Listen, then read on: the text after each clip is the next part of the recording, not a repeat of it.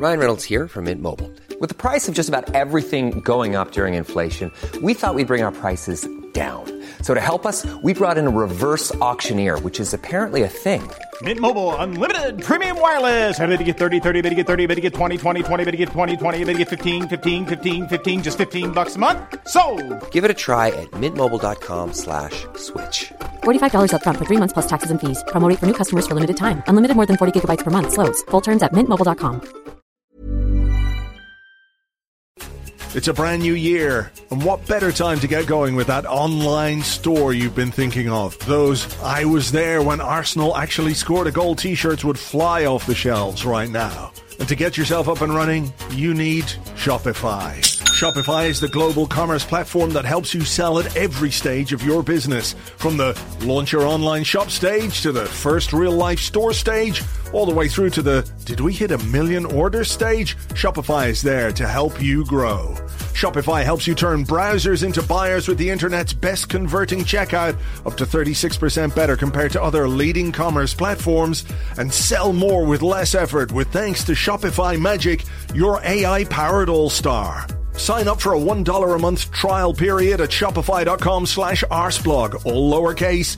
Go to shopify.com/arsblog now to grow your business no matter what stage you're in. Shopify.com/arsblog.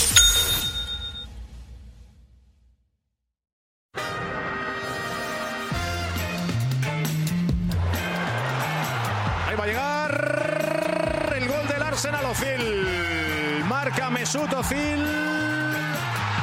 El envío al área, al remate. Y ahí está el primer tanto del partido. No lo celebra, por supuesto, Aaron Ramsey. 0-1 para el Arsenal. This is Arscast Extra.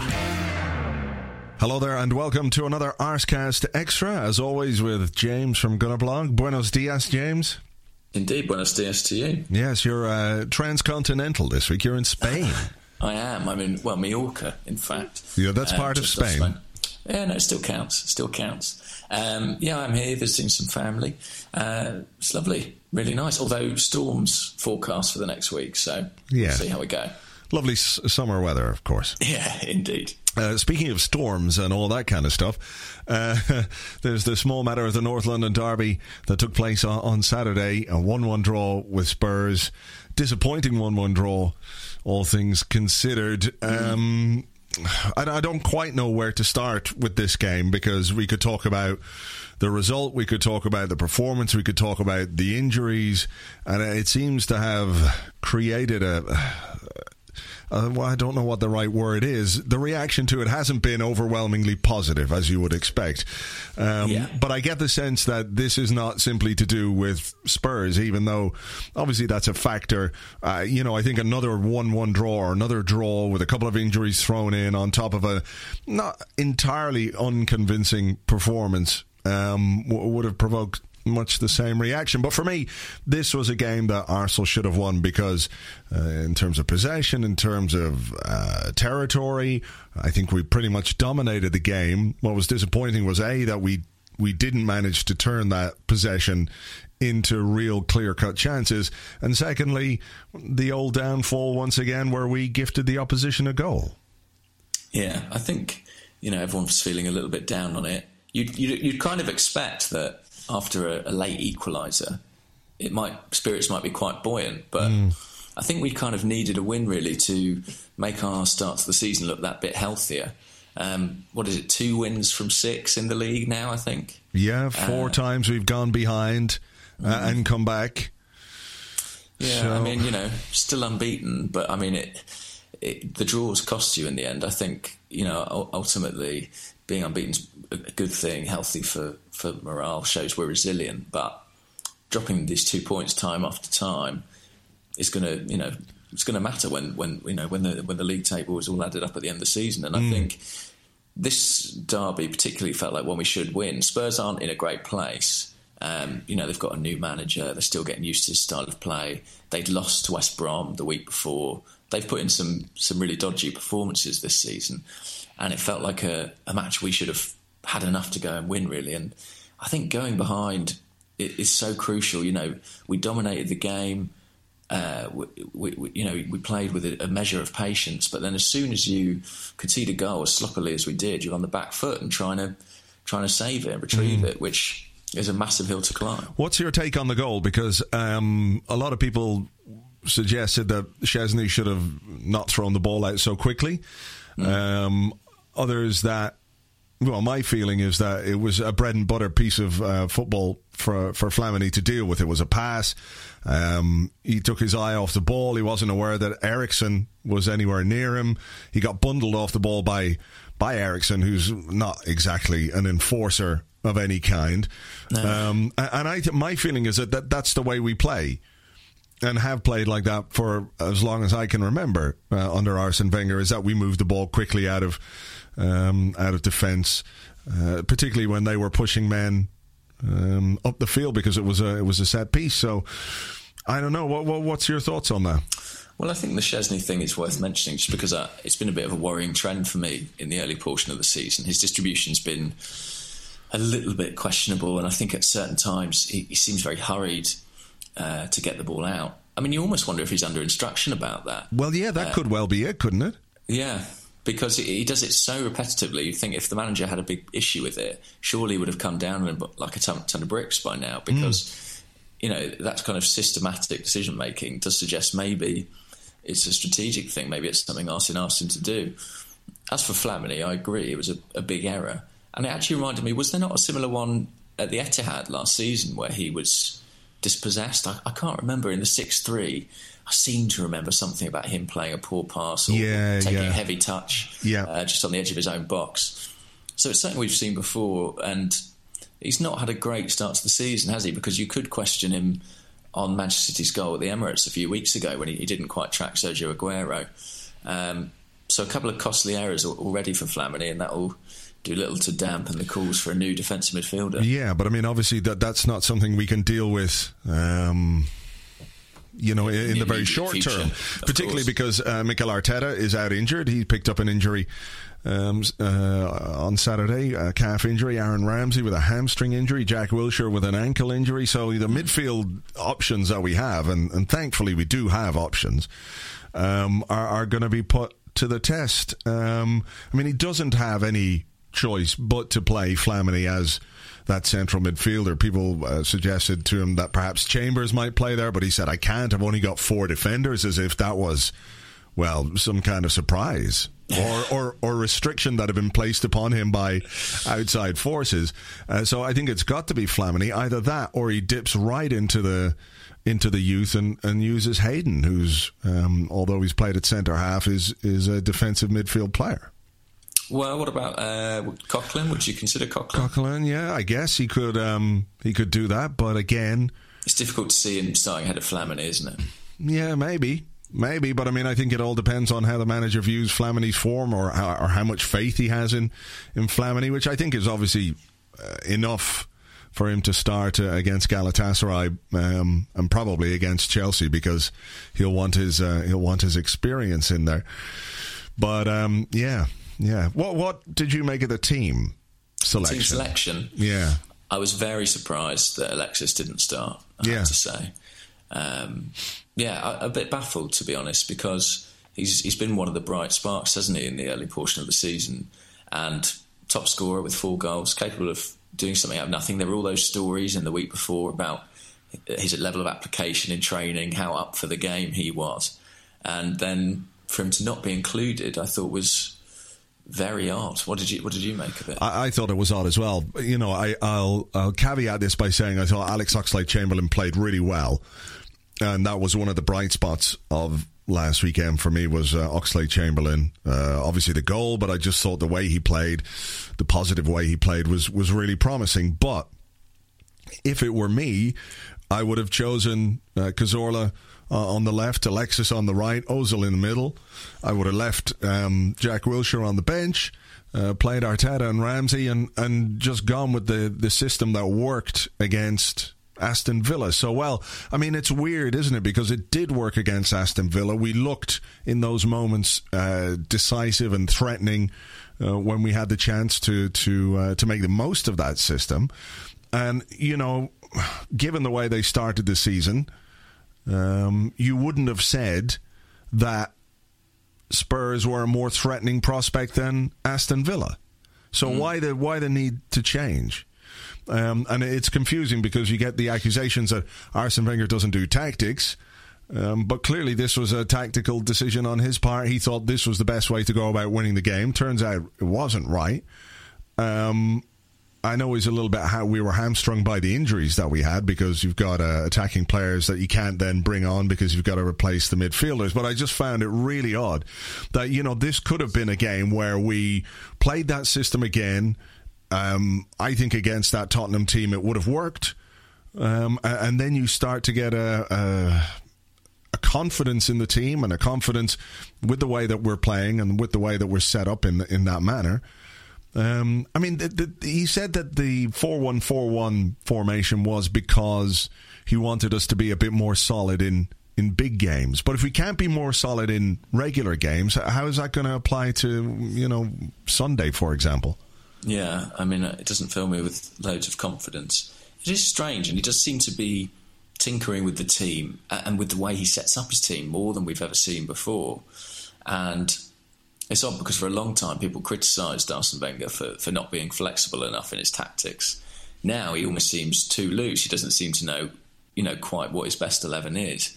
And I thought against Aston Villa we stumbled upon something that really worked, and to reject that in the next Premier League game, very, very strange. And as well as Oxlade-Chamberlain played, I do think Alexis could probably have contributed just as much over the 90 minutes. And also there's nothing that precludes you potentially from playing both. And I think that was a particularly baffling decision because the guy's been great. I have, Tim Stillman did a column for askblog.com about Alexis, I believe, and about his ball retention. And he spoke about being the difficulty of, finding room for both Alexis' style and Ozil's style. Ozil's much more of this continuity player. Alexis is someone who will give away the ball because he'll try things that much harder. And one wonders if maybe that could be counting against him in terms of selection. But maybe theories there. Well, maybe the way to deal with that is to use Ozil and Alexis in a way that gets the best out of both of them. So put Alexis on the end of Ozil's passes rather than bank on Alexis being somebody who's going to do a lot in the build-up. It was one of the things people said, wasn't it, when Arsenal signed him, that, there are times where his passing or his ball retention or some of the decision-making isn't great, but, I think when a guy, you spend £30 million on a player who's got all the attributes you want in a forward going into a North London derby, the work rate, the application, he's tough, he can finish, he can take a free kick, I just found it bizarre that he didn't start. Bizarre. Yeah, and I think that when he does give the ball away, it's not born of selfishness or even carelessness. It's because he's got a certain courage in the way he plays, and he does attempt things that are, high risk but high reward. Yeah, and I think you need a bit of that sometimes. We're, as a team, we can be guilty of overplaying or looking to just keep the passes going, whereas Alexis is someone who will take that gamble in the final third, and if it comes off you might get yourself a goal. So I think there's plenty of room in the side for someone like that, and I really hope to see him back in ASAP. Yeah, that's the thing, isn't it? It's for Arsene Wenger to figure out what his best 11 is and how to get the best out of that group of players. And that seems to be the issue so far this season, that he's not sure. He can't be sure, given the way he set his team up, about how to fit all those players into the team. And that's being reflected in the results, no? I think so. How concerned are you by the start? There seems to be varying degrees. There'll be some people who argue, well, we're unbeaten, it's early days, and others who'll point at our points tally. We're down on last season for the same fixtures, I believe, and we'll be alarmed. Where do you stand on that? Beginning to get a bit concerned, I have to say, because, there is part of you that can look at things in a rational way and say, we've got new players, we've got a manager who's tinkering with the style, so, we're not getting that fluency in our game.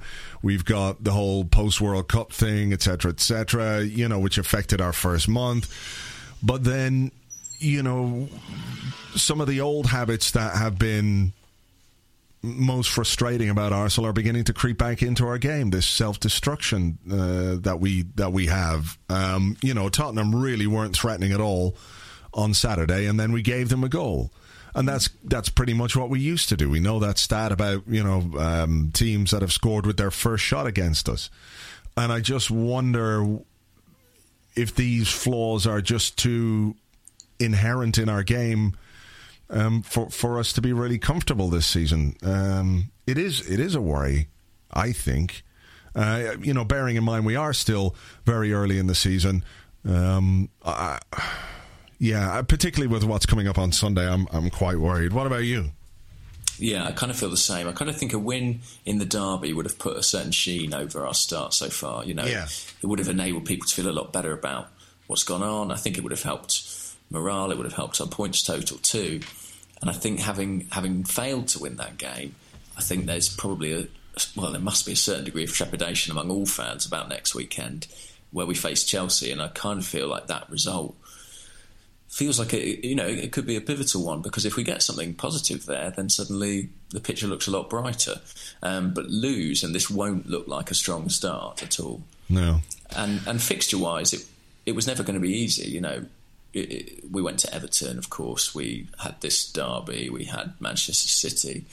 But we'll be losing ground on the league leaders pretty early on in the campaign. And that's, with a Jose Mourinho side at the forefront, never easy to recover. No. And we know from seasons past that, if you fall too far behind early on, it becomes almost impossible to catch up. But also, as well, I think, sorry to interrupt, but I just think for the mood of the fans, I don't think anyone wants to feel this early on like we're just in a battle for the top four, the fourth qualification place or anything like that.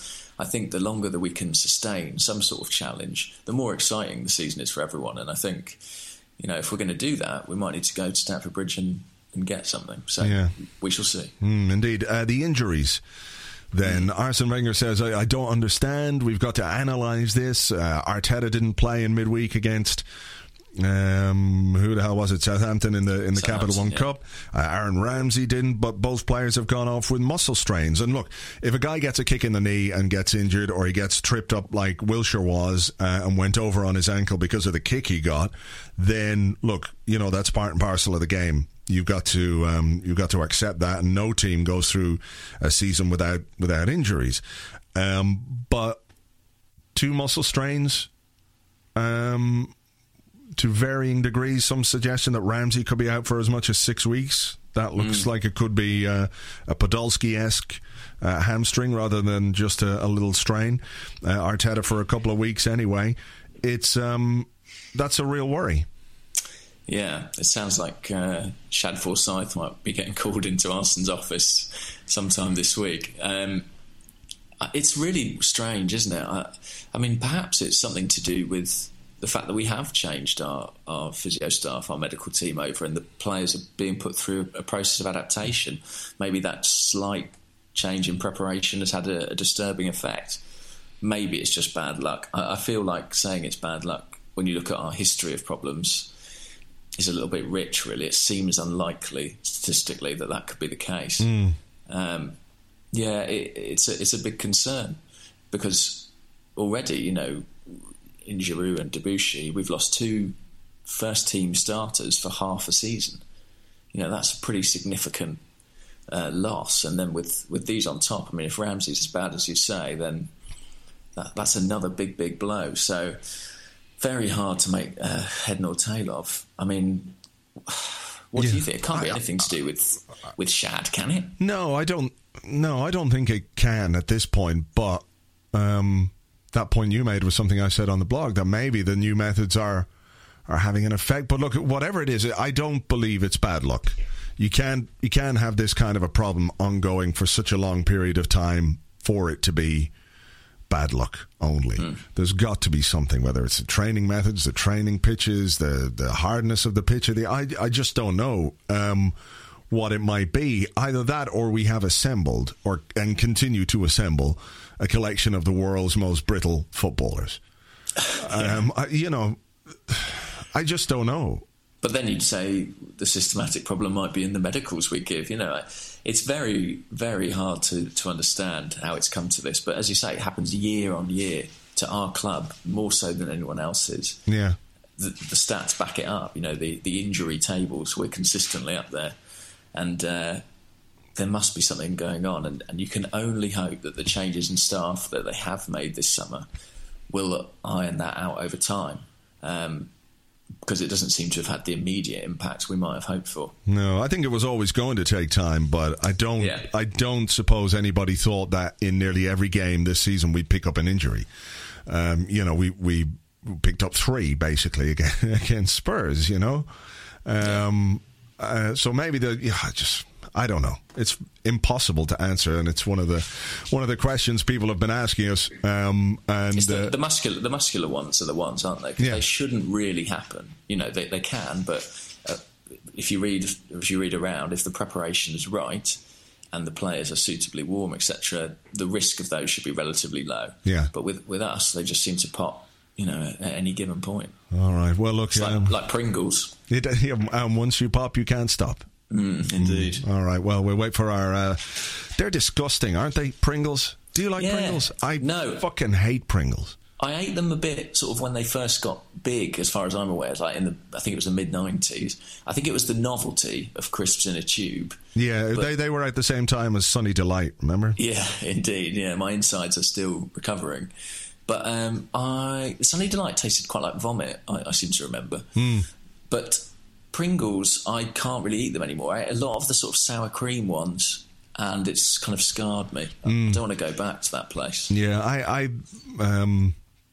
my daughter used to like them quite a lot, and she'd hand me a couple, and I go, no, I don't, no, they're disgusting, I'm not having them. And then I'd take one and then realise that, no, I do really hate them because they taste like licking the top of a battery, basically.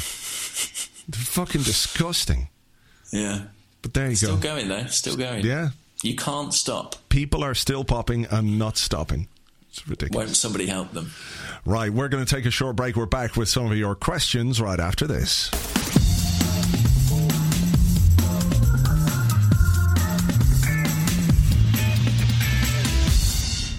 Welcome back to the Arscast Extra.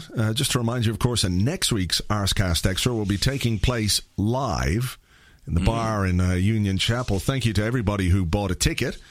Sorry we didn't have more. But, yeah. So if it goes well, you never know, we might do more. I think we will. Yeah, provided it's not one of those nights after next Sunday at Stamford Bridge. Maybe we should, prepare a few songs or something to cheer people up. Might need something to enliven it. No, it'll be a celebratory podcast of a famous victory, I'm sure. Yes. I'm sure.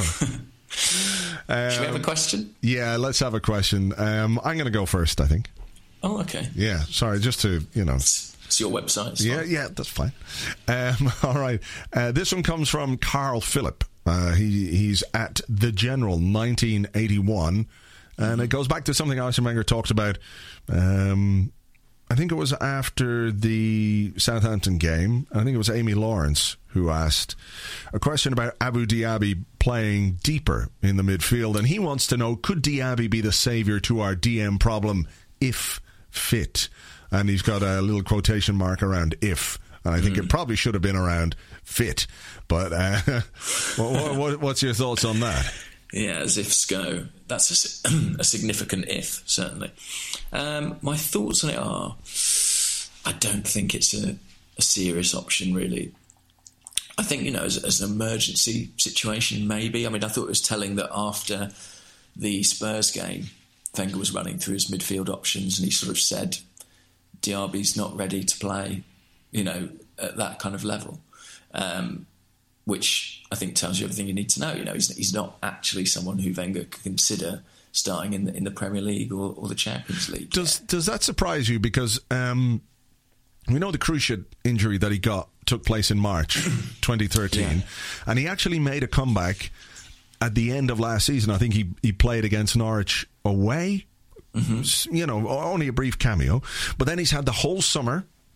Do you think it's a case that there are ongoing issues with his fitness? Because it's not a situation that we've heard about a new injury or a setback or anything like that. Do you think there are ongoing issues, or is he just being super, super cautious with him? And if that's the case, what's the point? Yeah, I mean, I kind of feel a little bit like he's just managing him through the season, keeping him fit to give him a chance of earning a contract elsewhere come the summer. I find it very hard to foresee a situation where Diaby stays at Arsenal. And I think Wenger probably feels, you know, he needs to protect the player to protect his career. Now, whether or not that's his responsibility is another question. But, you know, after the Southampton game, a few people did tweet me, and I saw. Hey, I'm Ryan Reynolds. At Mint Mobile, we like to do the opposite of what Big Wireless does. They charge you a lot, we charge you a little. So naturally, when they announced they'd be raising their prices due to inflation, we decided to deflate our prices due to not hating you. That's right. We're cutting the price of Mint Unlimited from $30 a month to just $15 a month. Give it a try at mintmobile.com/switch. $45 up front for 3 months plus taxes and fees. Promo rate for new customers for limited time. Unlimited more than 40 gigabytes per month slows. Full terms at mintmobile.com. Quality sleep is essential. That's why the Sleep Number Smart Bed is designed for your ever-evolving sleep needs. Need a bed that's firmer or softer on either side? Helps you sleep at a comfortable temperature? Sleep Number Smart Beds let you individualize your comfort, so you sleep better together. J.D. Power ranks Sleep Number number 1 in customer satisfaction with mattresses purchased in-store. And now, save 50% on the Sleep Number Limited Edition Smart Bed for a limited time. For J.D. Power 2023 award information, visit jdpower.com/awards. Only at a Sleep Number store or sleepnumber.com. It's a brand new year, and what better time to get going with that online store you've been thinking of? Those "I was there when Arsenal actually scored a goal" t-shirts would fly off the shelves right now. And to get yourself up and running, you need Shopify. Shopify is the global commerce platform that helps you sell at every stage of your business. From the launch your online shop stage to the first real-life store stage, all the way through to the "did we hit 1 million orders" stage, Shopify is there to help you grow. Shopify helps you turn browsers into buyers with the internet's best converting checkout, up to 36% better compared to other leading commerce platforms, and sell more with less effort with thanks to Shopify Magic, your AI-powered all-star. Sign up for a $1 a month trial period at shopify.com/arseblog, all lowercase. Go to shopify.com/arseblog now to grow your business no matter what stage you're in. Shopify.com/arseblog. People saying, could he be a serious option? You know, because in some ways he's appealing, as Wenger said himself. You pay a lot of money to buy a player with some of those inherent attributes, the power Diaby's got, the skill on the ball. But playing your most injury-prone player in the most combative area of the field, you know, we saw 3 midfielders go down against Spurs. If Diaby had been playing, it almost certainly would have been 4. And I can't foresee that happening in any serious way, really. What about yourself? Emergency only, I think. Yeah. You know, it's not even his natural game, is it? He's always been a much more forward thinking player, and somebody who, you know, at times has operated almost as a second striker. So for him to be an effective defensive midfielder, I think is a bit of a stretch. But given the way the injuries are going, you know, it might be a case that we have to use him. But, you know, he's still got Flamini and he's still got Coquelin, who I suspect will probably be picked ahead of Diaby should the need arise. I kind of agree with that. I kind of think even if those two went, he might even play Hector Bellerin at right back and move Callum Chambers in. I can't see Diaby being risked to start big games. And Alex Oxlade-Chamberlain's another player who I think might get a few games in the middle of the park now, especially as that would allow Alexis to come in on the right-hand side. So Thomas Rosicky? Yeah. Thomas Rosicky too, potentially, although he's more comfortable further upfield, isn't he, than those deeper roles. But yeah, I'm pleased to see Diaby playing again, but I don't foresee it happening regularly at Arsenal between now and the end of the season. But as you say, with this spate of injuries, you never know. All right, your question. Okay, let's have a question. This one comes from Photonen, at Photonen with an F. And he says, do you think Arsene's relationship with players makes them feel safe and that they subsequently don't give their best? No, I don't think so. I think that to be at this level of football and this level of the sport, I think you've got to have a certain amount of drive and self-motivation. I think he likes to create an environment without a great deal of conflict. He's not, as we know, the same kind of manager as Alex Ferguson, who ruled by fear, by terrorising his players. That was the way that he did it. And Arsene Wenger, as we know, is almost the polar opposite in that he makes them feel like, you know, they're valued, and by giving them confidence, he can get the best out of them because they feel, you know, they're in a good place. They're not motivated by fear. They feel good and they feel like they can do anything. Maybe that's not working with some of the players, but I don't think that it's an overly friendly relationship that he has with them. There's still that distance between manager and player. Yeah, there has to be, because he's got to make difficult decisions, and he's got to make hard decisions and decisions that certain players won't like. So no, I wouldn't have thought that's the case. But I do think as well that there is room for a bit of that fear and terror at times, you know. Yeah, what do you make of, for example, I know after the Spurs game, Arsene was keen to emphasise that he couldn't criticise the attitude of his players, things like that. I mean, do you think there's any danger of a kind of comfort zone developing with that sort of thing? No, but I think he always says that. You know, talks about the character and the mental strength, as we know, and he won't ever be hugely critical in public of the players. And, you know, against Spurs, even though I thought it was a game we should have won, I don't think it was a game that we necessarily played particularly badly in. Yeah. You know, I've seen us play a lot worse than that.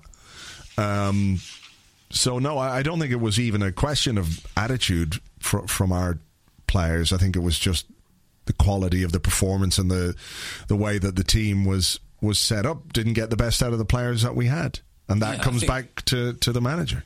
And I think the crucial words you said there are in public. You know, Arsene presents a certain image of his team, and I think there's a lot of the PR that goes on, a lot of, you know, player management and media management, and I think he is very loath to be public in his criticism. He never wants to talk about individual players, particularly negatively. And I think that's, you know, to protect his team as much as anything else. He'd rather the criticism was on him, as spiky as he can be. And I think that's good. And we don't know what goes on behind closed doors. And I'm sure that when they're warranted, rollickings are dished out. All right. Okay, here's one. This one comes from Larry Lamkin. He's Larry Lamkin. And he wants to know, quite simply, is the current Arsenal side worse than last season's team?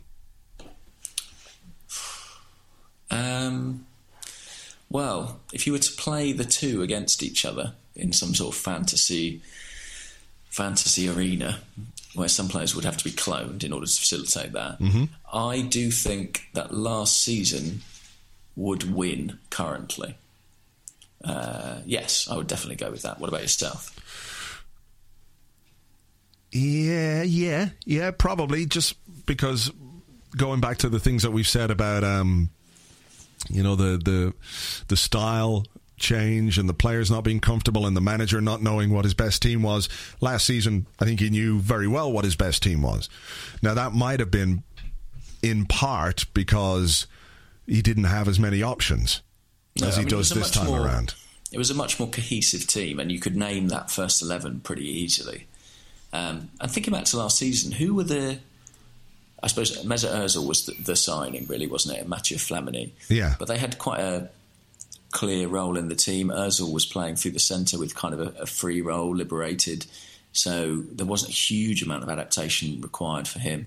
But at the moment, with the new team we've got, we're trying to fit several new players in, and also there's that slight doubt over what shape suits us best. So I just feel like the last season's team played with greater conviction because they were more certain of what they were doing. Now replay that match in 6 months' time, and the result might be the reverse. I do think that there's a lot of potential in the players that we've got at the moment and room to grow. You do? Do you think that this is a team that can, once it clicks, perform a lot better? Yeah, I do actually. It's just the concern of how long it takes, and that's the job of the manager, is to, do that alchemy, take these ingredients and turn it into something quite dynamic. I mean, I think, I've said before, we've got the potential to be one of the most exciting attacking teams in the league when you look at the players we've got. And yes, there are some flaws on the defensive side. We probably could do with a more powerful midfield presence, but I don't think that should prohibit us from being absolutely enthralling to watch going forward, and that hasn't quite happened yet. Could fixtures play a part in that? Because if you look at what happens after Chelsea on Sunday, there's an interlull, and then we come back and the fixtures then go like this: Hull City, Anderlecht away, Sunderland away, Burnley at home, Anderlecht at home, Swansea away, Manchester United at home, Dortmund at home, West Brom, Southampton, Stoke, Galatasaray, Newcastle, and then we play Liverpool on the 20th of December. So that little spell there in November, that 1 week where we've got Manchester United and Borussia Dortmund, that aside, you're looking at a run of fixtures in which we really should be looking to build momentum and also a big points total. Yeah, we have to. We've got to build up a head of steam there, if we're to be in the mix. So, is that the defining period of this season between, let's say, after Chelsea and up to the Liverpool game, which I think is on let me just have a quick look here. It's on the 20th of December. So there's a run in which we'll know probably more about how this team is going to fare, no? I think so. And tempting as it is to draw conclusions at this early stage, I think, by the end of that run, we'll definitely know a lot more. Because, we're about to enter October, for all the doubts over team selection and who should be where and who should be on the pitch and who shouldn't, Arsene should be starting to come to conclusions about that sort of thing by now. He's had these players for a little bit of time. He's been working with them on the training ground.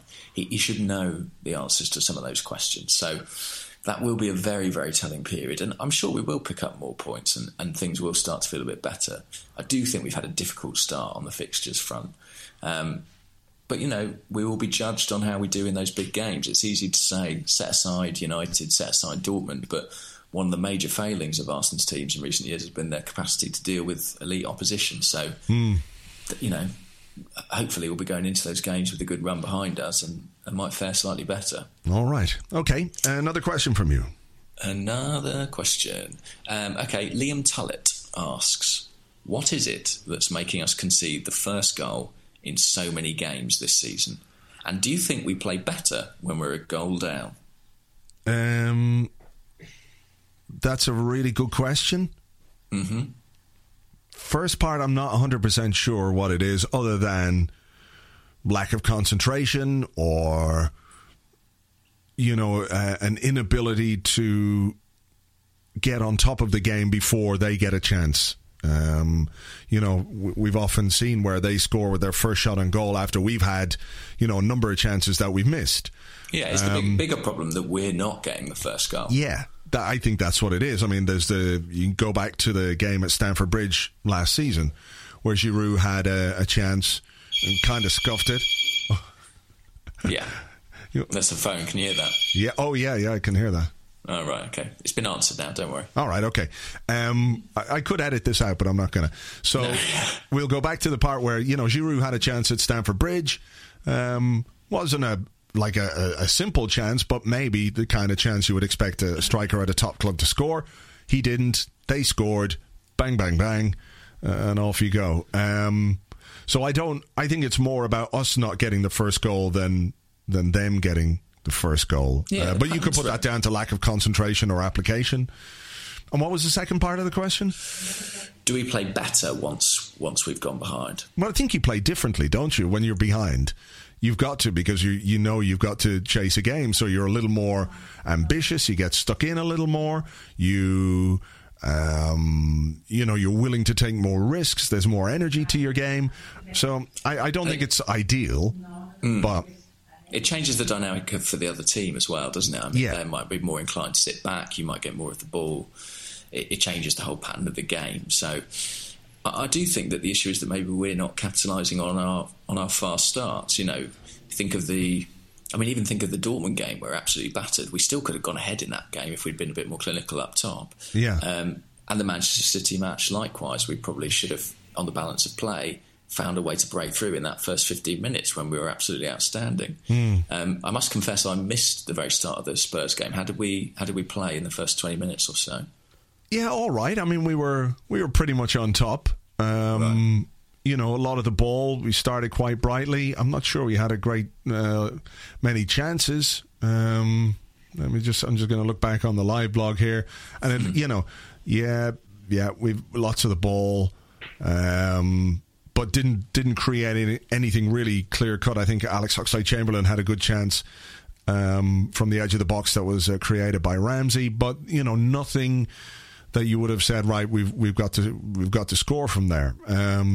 Yeah, certainly in the second half we were better, actually, when Cazorla came on. The injury to Ramsey changed the shape of the team, and we were better for it, which isn't to suggest any happiness with Ramsey's injury or anything like that. But yeah, I mean, it's been a worry for a while.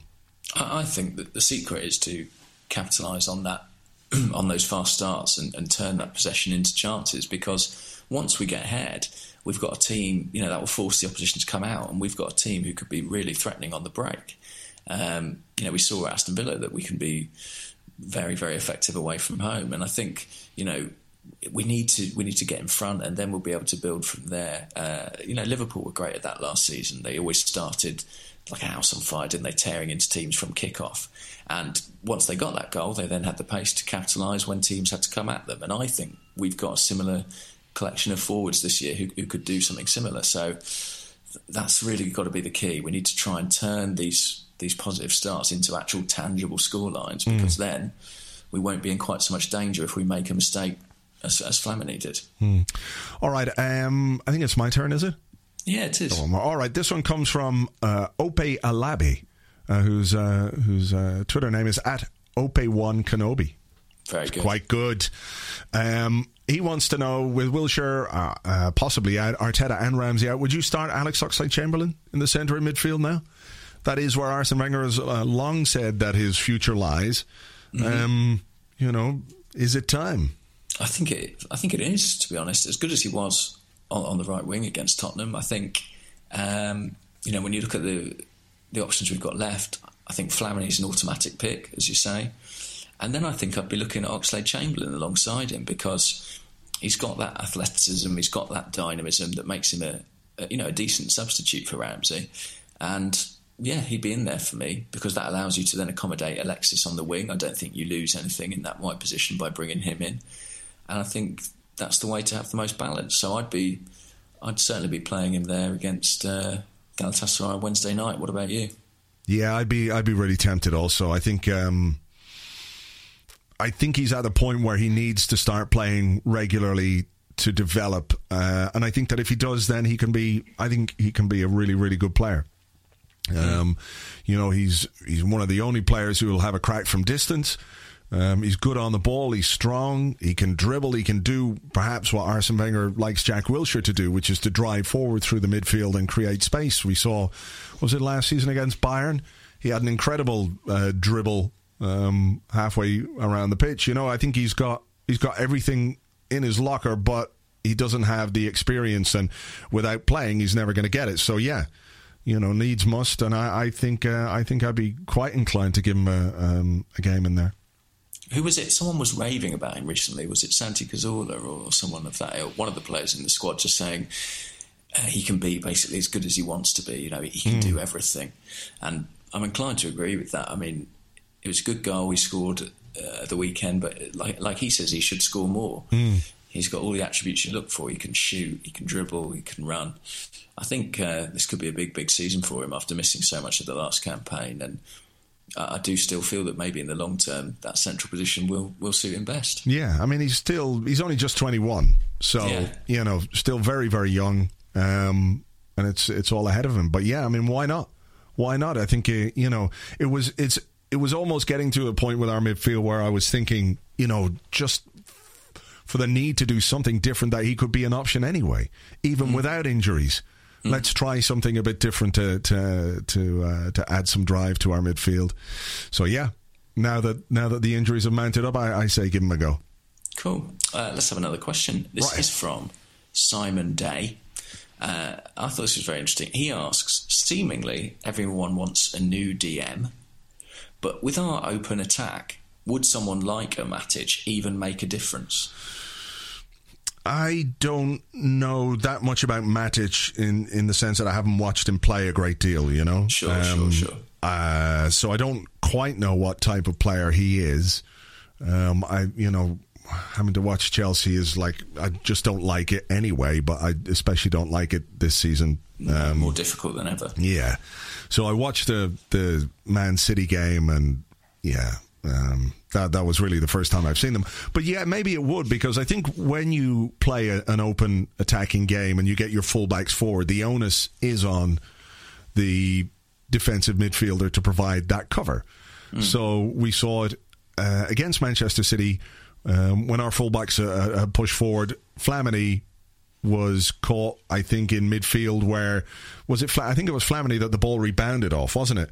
To go out, and maybe a better, faster, quicker, stronger central midfield player makes that a tackle and the ball goes out of play, or he keeps the ball for Arsenal. There was a moment, I think it could have been in that Chelsea-Man City game, where Man City were pushed forward and Chelsea looked to break and had the ball in midfield, and all of a sudden one of their Fernand guys came just steaming back from where he was and made a tackle and that kind of stuff. So yeah, I mean, I think that player could make a difference if you insist on playing a system where your fullbacks are pushed up and therefore leave space in behind. The onus is on that central defensive midfield player to provide the cover left and right. Otherwise, you get your centre halves pulled out of position, and as we know, that can prove costly. I mean, what's your thoughts? I mean, yeah, it's one of those situations that I think it's just going to be an ongoing story for the rest of the season, or until we get that kind of a player in. Well, exactly, and in some ways it's moot. We can't do anything about it now, but I am inclined to agree with you. I think a player would make a difference in that position. I think, in fact, the way that we play makes that role all the more important. And obviously we hope that is something Arsene addresses sooner rather than later. But for now, until January at least, we've got to stick with what we got. Yeah, all right. Final question then. This comes from Andy. He's Andy P. Designer. So I don't know if he designs peas. He designs P. Round and green. Yeah, or indeed we. Of because course. That's another word for P. Yeah. I hope we're not impugning his designing skills or anyone. I mean, I think we have, but never mind. If there's any potential clients out there who are looking for Andy to design something, he's ace. Yeah. Be it urine or vegetables. Mm-hmm. He's got the lot. Yeah. But he wants to know, is a mid-90s diet of alcoholism and cocaine what's needed to sort out our injury problems? Yeah, maybe. It did seem to work rather better then, didn't it? Well, yeah, we were more robust. We were, yeah. These were real men. Yeah. I don't know. I don't remember. Did we have anything like as many injuries back in those days? I don't think so. Doesn't seem to me so, and I think we had a smaller group of players, didn't we, who seemed to be pretty much always available. Yeah, and I think if they tore their hamstring, they just knock back a lager and get on with it. Yeah, probably. Maybe we need to change. Who is it? Gatorade doing our rehydration. Maybe we should just get Jack Daniels. Maybe they'd certainly feel the pain a bit less. They certainly would, and in the winter, particularly the foreign players. Thinking the Alexis, the Cazorla, they would feel warmed. Get a nice Spanish brandy. That's not a bad idea. Yeah. I mean, we might as well give it a go. Nothing else has worked. That's true. The scientific approach. I'm not sure that the cocaine thing would probably, you could fall foul of the authorities there. I wonder, is there a rule against players drinking alcohol? Is it against the rules? It's certainly not performance enhancing, I can tell you from experience. Yeah, I did that once. I went to, we actually had a nice summer's day here one time in Dublin some years ago. It happens from time to time. And I was playing five-a-side at 6 o'clock. And we were having a bit of a barbecue. And I said, I'll have a glass of wine. And had a glass of wine. And then had another glass of wine. And then probably the rest of the bottle of wine. And then went to play five-a-side. I wasn't driving, should I? And the first thing I did was run onto the five-a-side pitch. Someone passed me the ball, just before we'd even warmed up. And I kind of miskicked it and twisted my ankle. So it's not advisable. No. But maybe that's a wine thing. If I'd been taking whiskey, maybe I would have been more coordinated. Perhaps so. I can see, a few defenders we've had down the years have looked a bit like they might have had a few wines before they stepped out. Mikael Silvestre enjoyed a good Bordeaux, I think, before going on the field. Yeah, and probably, a big spliff.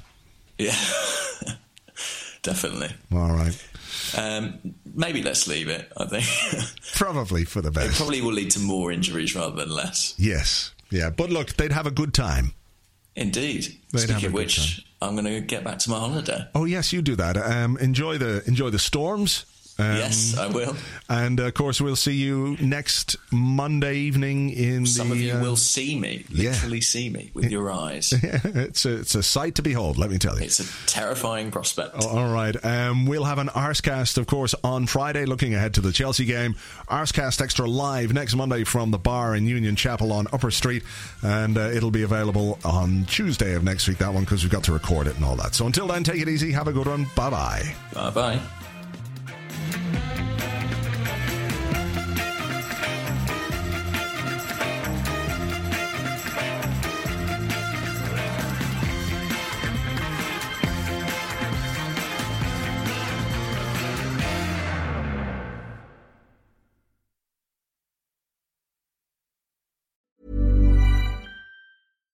Hi, I'm Daniel, founder of Pretty Litter. Cats and cat owners deserve better than any old-fashioned litter. That's why I teamed up with scientists and veterinarians to create Pretty Litter. Its innovative crystal formula has superior odor control and weighs up to 80% less than clay litter. Pretty Litter even monitors health by changing colors to help detect early signs of potential illness. It's the world's smartest kitty litter. Go to prettylitter.com and use code ACAST for 20% off your first order and a free cat toy. Terms and conditions apply. See site for details.